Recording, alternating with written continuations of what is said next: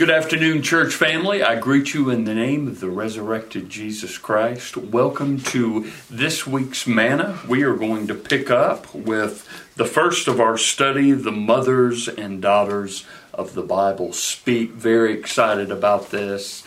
I'll kind of quickly go through some of the topics in the scriptures that we had briefly discussed last week, and then I'll hit some highlights of at least the first part of chapter 1, because there's a lot of context that was laid in order to get to Jochebed and Miriam. So let me pick up with a word of prayer, and then we'll begin here.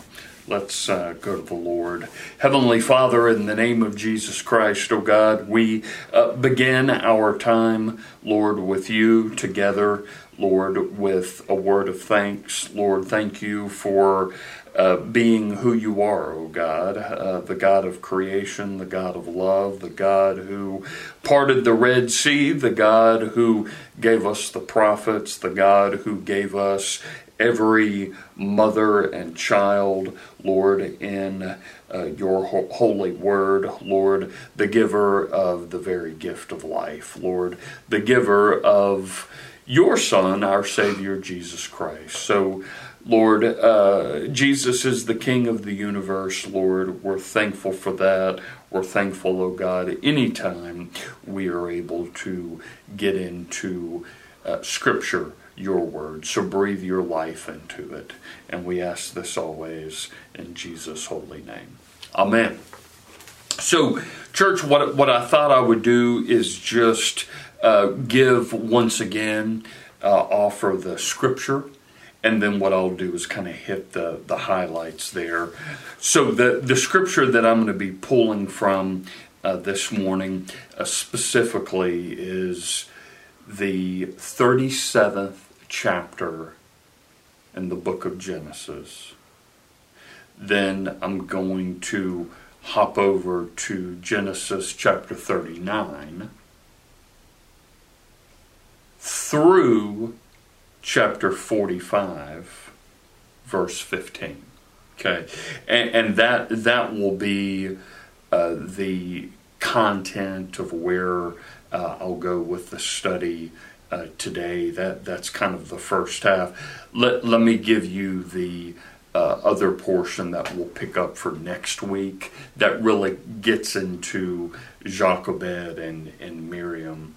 And that text is Exodus chapter 1 through chapter 4, 17.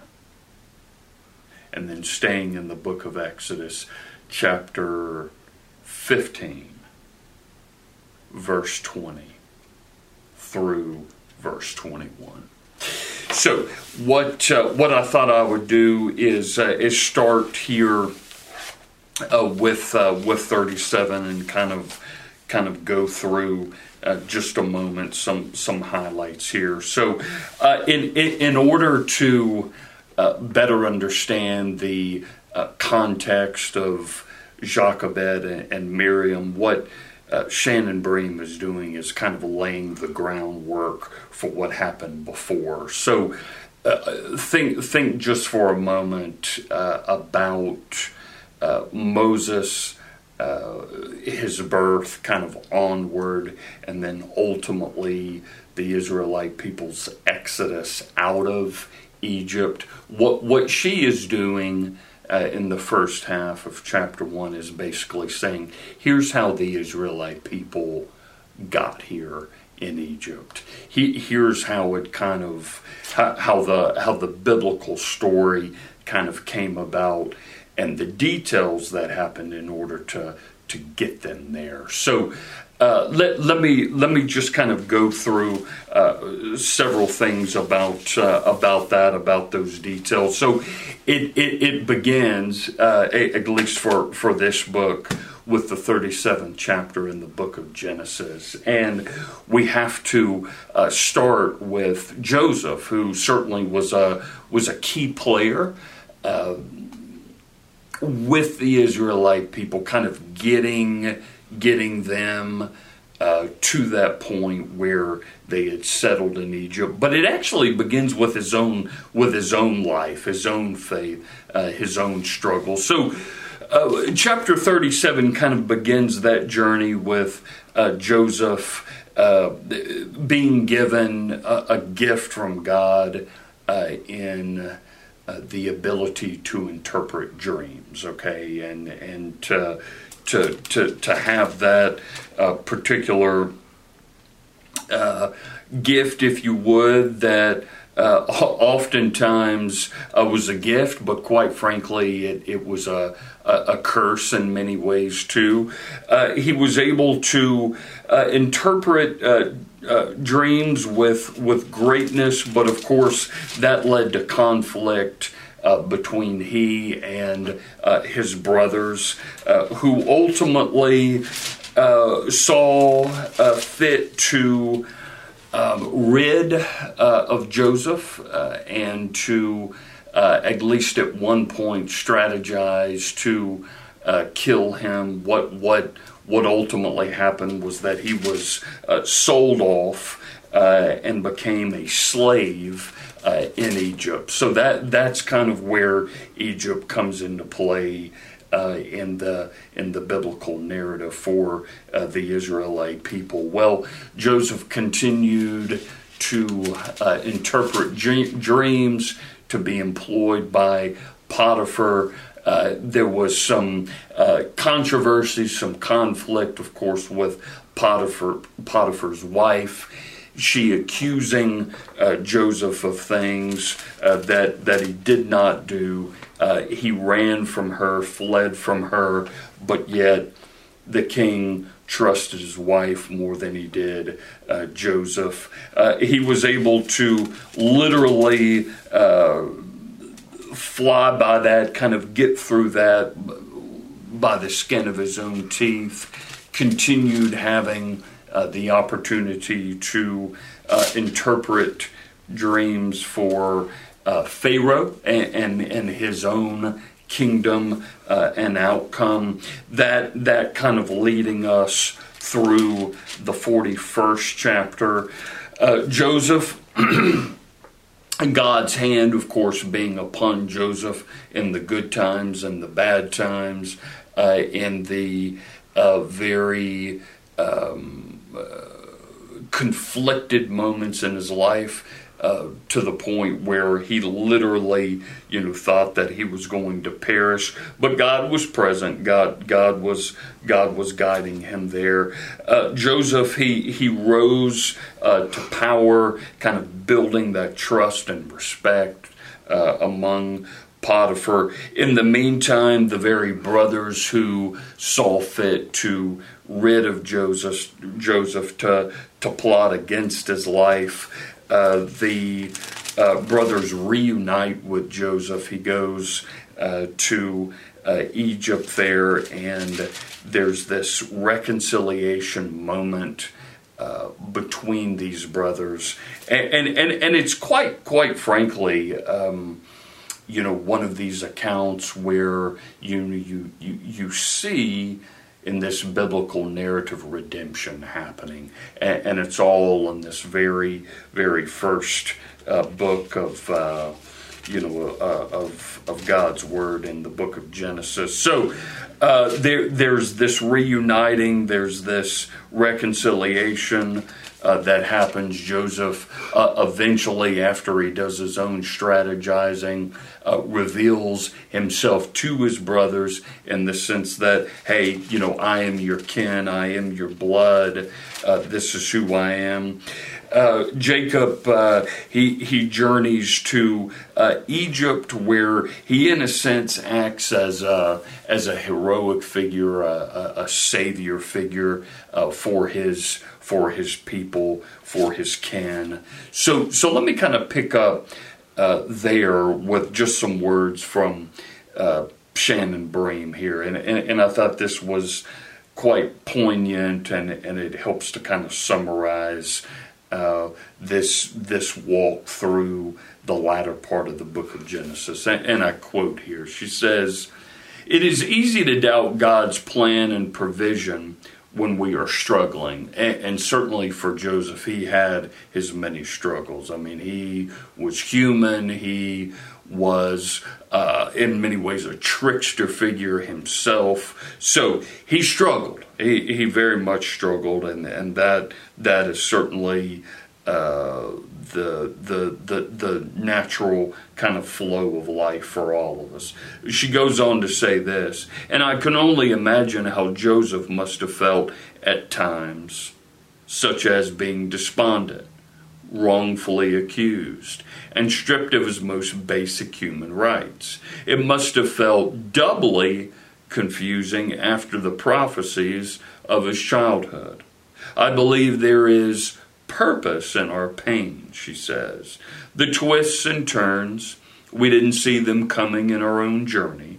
The things we would never willingly choose to face. In all of Joseph's story, we never see him lashing out at God or denouncing his reliance on him. If anything, we see him take every opportunity to turn potentially earthly glory away from himself and directly to his heavenly Father. So, one of the things that I take away from that is, even in our own trials and tribulations, here's just a moment of reflection that we can have, okay, before we get wound up in that moment. And it's simply this: in whatever roller coaster ride we are on right now in life, ask yourself this: Lord, what are you teaching me? What are you teaching me, Lord? So often we go to the answer of, well, God, you're punishing me. But is God punishing you? Is God punishing me when we're going through a particular trial that might be self-inflicted or might not be at all? God, what are you teaching me here? Okay. In Scripture it says, hey, look, you are going to go through trial. You are going to go through tribulation. But take good cheer, Scripture says. So is it necessarily God doing arm twisting here and trying to punish you on purpose? I want you to think about that, okay? Let me continue here. I quote, "The amazing story that unfolds from this point is one for the ages.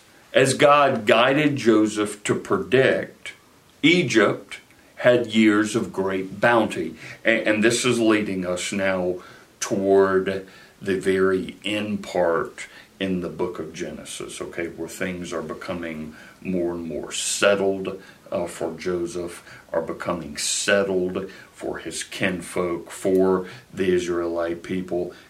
Now listen to this. Joseph oversaw the efforts to collect and save the surplus, okay, food, essentially, for his people, which would sustain the people through the desperate years of crushing famine that followed. You see, an interpreter of dreams he is. He's saving. He's in a sense investing for what is coming in the future. When that happened, people came from around the region to seek help, including Joseph's long-estranged brothers. They're in need, you see. In Genesis 42 through 45, you can read the astonishing story of Joseph's ability to provide for the very brothers who schemed, in fact, to get rid of him forever. It had been so long since their cruelty to Joseph that they didn't even realize the man standing before them was their own flesh and blood. So she offers this. She says, not only was Joseph in a position to save his family, but he also had such enormous favor with Pharaoh that his entire family was able to move and to settle into the best part of the land. And that comes from Genesis chapter 47:11. That's how the nation of Israel, here it is, began her centuries of residence in Egypt. It was working out for them to be settled, to be provided for by Joseph. It's all kind of coming together now. With Joseph, there was celebration, and he was revered. The Israelites flourished in Egypt, you see, for hundreds of years. But by the time Jochebed, here they are, and Miriam, this success was seen as a threat to the Egyptian leadership. So when a people flee one area and are settled and are fed and are nourished, what happens? They prosper, right? They begin to populate. So they are a settled people, the Israelite people are, okay, until, and this is where we kind of move now into the book of Exodus. This comes from Exodus chapter 1, verses 8 through 14. Here it is.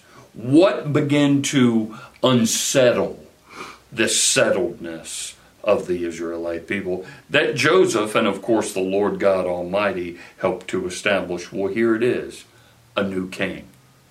A new king to whom Joseph meant nothing came into power in Egypt. Remember that. And that's where we're going to leave all for today. What I want to do for next week is to move into the Exodus text, Exodus chapter 1 through chapter 4, verse 17, and Exodus chapter 15, verses 20 through 21. That's where we will begin next week, and that's where Jochebed and Miriam will begin their story. So anyway, it gives us an idea of where the Israelite people were, how they kind of got settled, and by the time we move into the book, into the book of Exodus, that settledness quickly becomes unsettled again. So, wanted to leave you with that, and also with a word of prayer. Okay, so let me pray for us.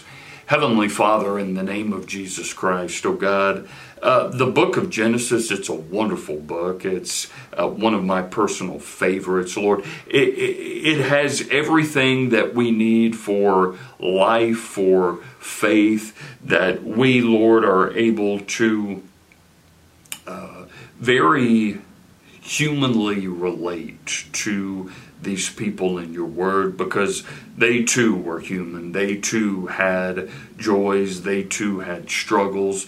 They too had faith. They too had doubt. They too were human, Lord. So forgive us, Lord, of how we so often fall short of your grace and glory, Lord.